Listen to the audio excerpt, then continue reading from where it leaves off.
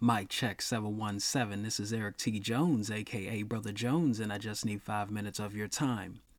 Today I was going to highlight black trauma and discuss psychologist Robert T. Carter's race based traumatic stress concept, which measures the psychological harm caused by racism.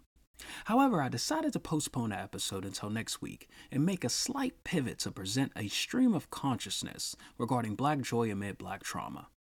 The subject matter I've analyzed thus far in 5 minutes of your time is heavy, to say the least. From the transatlantic slave trade to Black Lives Matter, there have been moments of progression and regression. With that in mind, the struggle for equality and equity feels like a tug of war among three groups. Group A wants to reimagine the United States, Group B is comfortable with the status quo, and Group C is neutral. Still, there are moments when Group C is persuaded by Group A or Group B. I understand the groups I list contain nuance. We are complex individuals, but our complexity shouldn't limit our imagination for democracy. John Dewey once wrote, "Democracy is a way of life, controlled by a working faith in the possibilities of human nature." There's something unique about Africans and their descendants, you and I, who continue to exhibit a dogged faith that pushes the United States to be the best version of itself. Langston Hughes said it best, "Oh, let America be America again. The land that never has been yet, and yet must be, the land where every man is free." Though we continue to push the United States to be the best version of itself, our hopes fail to come to fruition.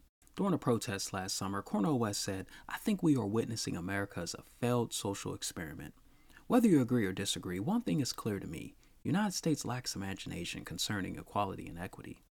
In Eddie Glotz's book, Democracy in Black, How Race Still Enslaves the American Soul, he introduces a theory called the value gap. He wrote that no matter our stated principles or how much progress we think we've made, white people are valued more than others in this country, and that fact continues to shape the life chances of millions of Americans. If we objectively evaluate our alleged democracy, I can't for the life of me understand how someone could dismiss structural racism. Yet plenty of people do. Whenever someone claims structural racism isn't real, they are contributing to the devaluation of black people's humanity. In addition, they are also contributing to the devaluation of their own humanity, but that's an episode for another week. If you believe structural racism is real, then you'll understand black trauma. You'll understand the implications of being relegated to substandard education, substandard jobs, and substandard housing.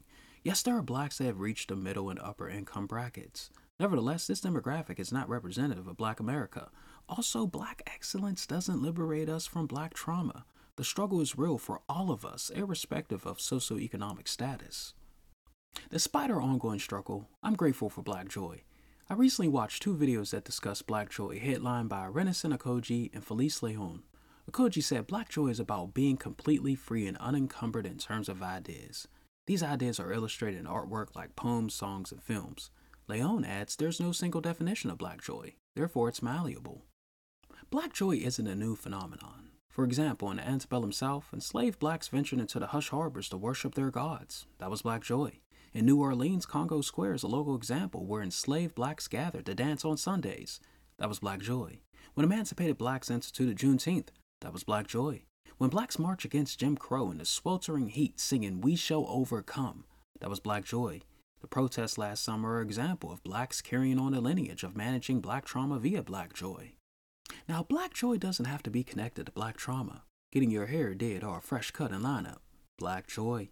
Making reservations for bottomless brunch, black joy. Just don't drink too much, stay classy. Planning a spa day, black joy. I see that glow. Booking a flight out of these United States of America, black joy. Expand that worldview. Taking a walk in the park, black joy. Reading a book for pleasure on the beach while the waves caress the coast and the sun sets on your melanated skin, black joy. Celebrating our achievements in every field of human endeavor because we can't stop, won't stop, black joy. Whatever allows you to unplug from the world and bask in genuine happiness, that's black joy. The point I'm trying to make is simply this. Not only have we inherited black trauma, which I'll get into next week, but we've also inherited black joy. We're more than our struggle. That is something I must continually remind myself. Black trauma is real, but black joy keeps us sane. Well, my 5 minutes are up. Keep your head on swivel until next time.